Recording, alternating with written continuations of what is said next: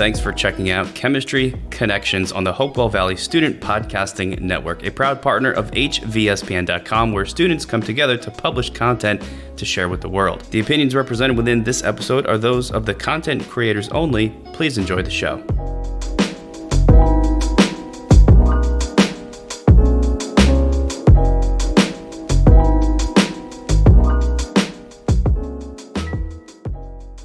Welcome to Chemistry Connections. My name is Sydney Ye.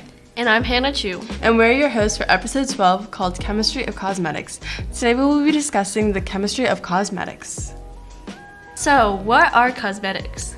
There are thousands of different cosmetic products on the market, all with different combinations of ingredients.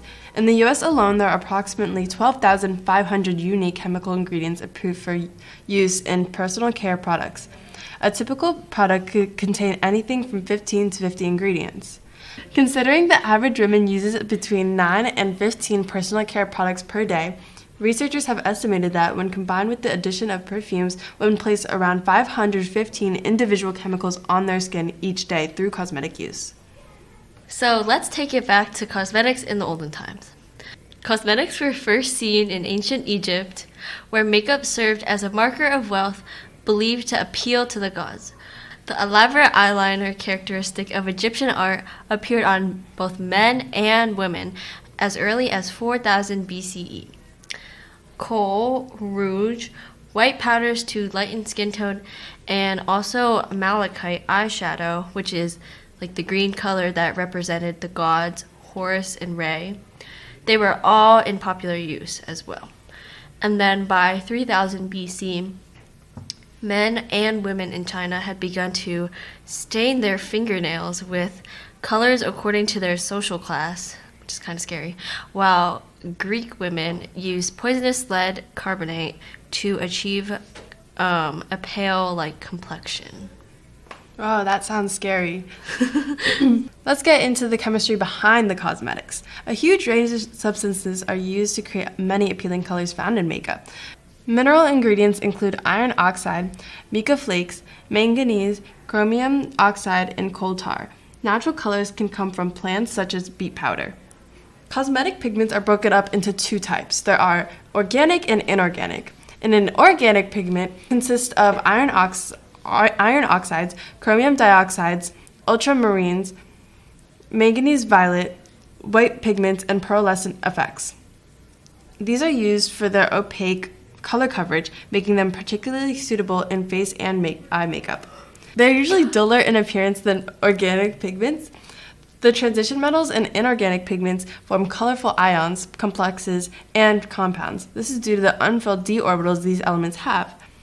When transition metals ions form complexes and compounds with other molecules, they become colored.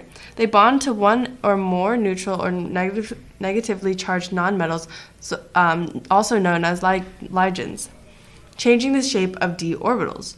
Unabsorbed wavelengths of light pass through the complex, and some light is also reflected back from a molecule.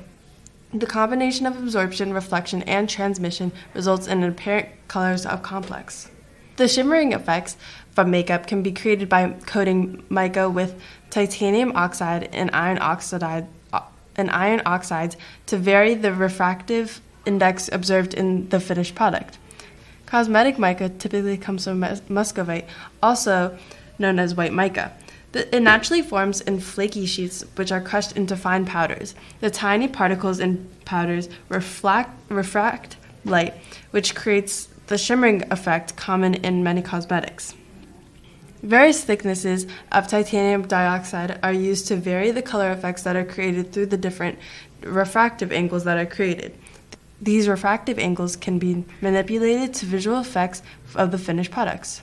Additionally, iron oxides combined with titanium dioxide coating can create a two-tone or luster effect. A variety of metallic and bright colors can be created using the pearlescent coating effect.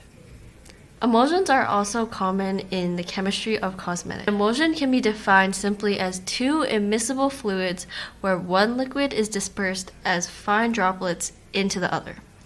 Typically, creating a lotion or cream takes 3 phases: a water phase, an oil phase, and then a finishing phase that occurs after your emulsion has cooled. But, as we know, oil and water don't mix.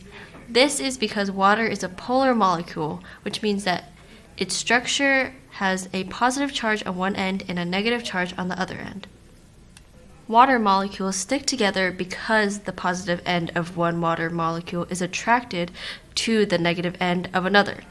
However, the structure of an oil molecule is nonpolar. This means that its charge is evenly balanced rather than having one positive and one negative end. This means oil molecules are more attracted to other oil molecules than water molecules, and water molecules are more attracted to each other than oil molecules, so they never mix. So since water and oil don't mix but stay separated, an additional agent, which is the emulsifier, is necessary to form a homogeneous mixture, keeping water and oil together. Without the emulsifier, you can mix the water and oil together, but then as soon as you stop, they'll fall out and separate back into oil floating on top of the water. So in cosmetic chemistry, we use emulsions to blend two immiscible or unblendable liquids together. An emulsifier stabilizes an emulsion by increasing its kinetic stability. Emulsifiers work because their molecules have two parts. One part is attracted to the water, and then one part is attracted to the oil. There are two types of emulsions.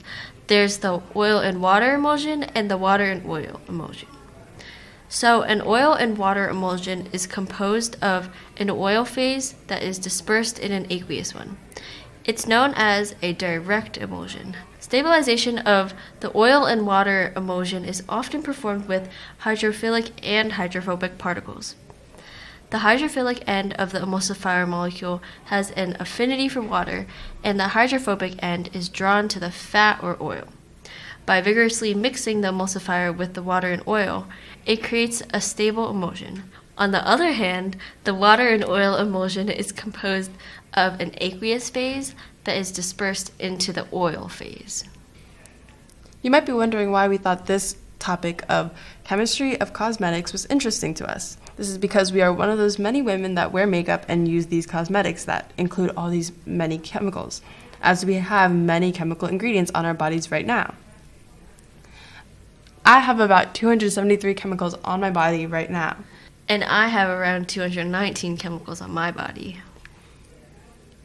So it's important for us to be cautious about what ingredients we put on our bodies, along with the types of chemicals and how they could affect us. In addition, it is important to know how some of these products we put on our faces are made. I hope you learned something about the chemistry in cosmetics, so then the next time you put on some makeup, you know what chemicals are going on your body. Thank you for listening to this episode of Chemistry Connections. For more student-ran podcasts and digital content, make sure that you go and visit www.hvspn.com.